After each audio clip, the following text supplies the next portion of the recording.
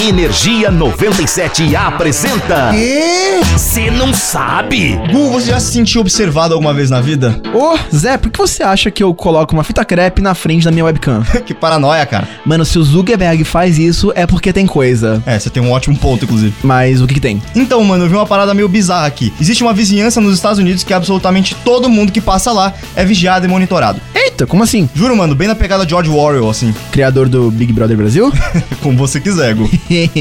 Enfim, na cidade de Oakland, na Califórnia, os moradores de um bairro decidiram colocar câmeras de segurança que usam inteligência artificial com a intenção de prevenir assaltos na região. Caraca, mas nos Estados Unidos? Ué, você é daqueles que acham que os Estados Unidos não tem assalto, pô? Não é bem assim, mas ok. Bom, o negócio é que eles colocaram as câmeras estrategicamente para que cobrissem a maior área possível. E o que elas fazem, mano? Porque assim, pra ser uma câmera de inteligência artificial... O que tem? O que tem que me parece caro? E é. Então o que ela faz é, que saco.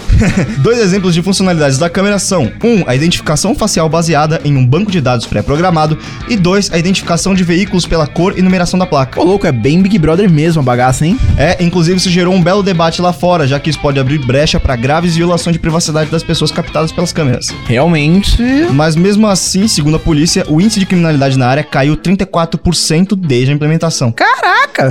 E agora? Agora, José... Mas aí, você curte curiosidades extremamente reálicas? Porém, incrivelmente Big Brother bagacísticas. É só ficar ligado que quem tá sempre por aqui. Eu sou de Férias com Ex, José Constantino. E eu sou o Are You The One, Gustavo Fávaro. E nós somos o Cê Não Sabe. E com esse mic nós somos o The Voice. Energia 97 apresentou... Ah, já sei. O quê? Você não sabe?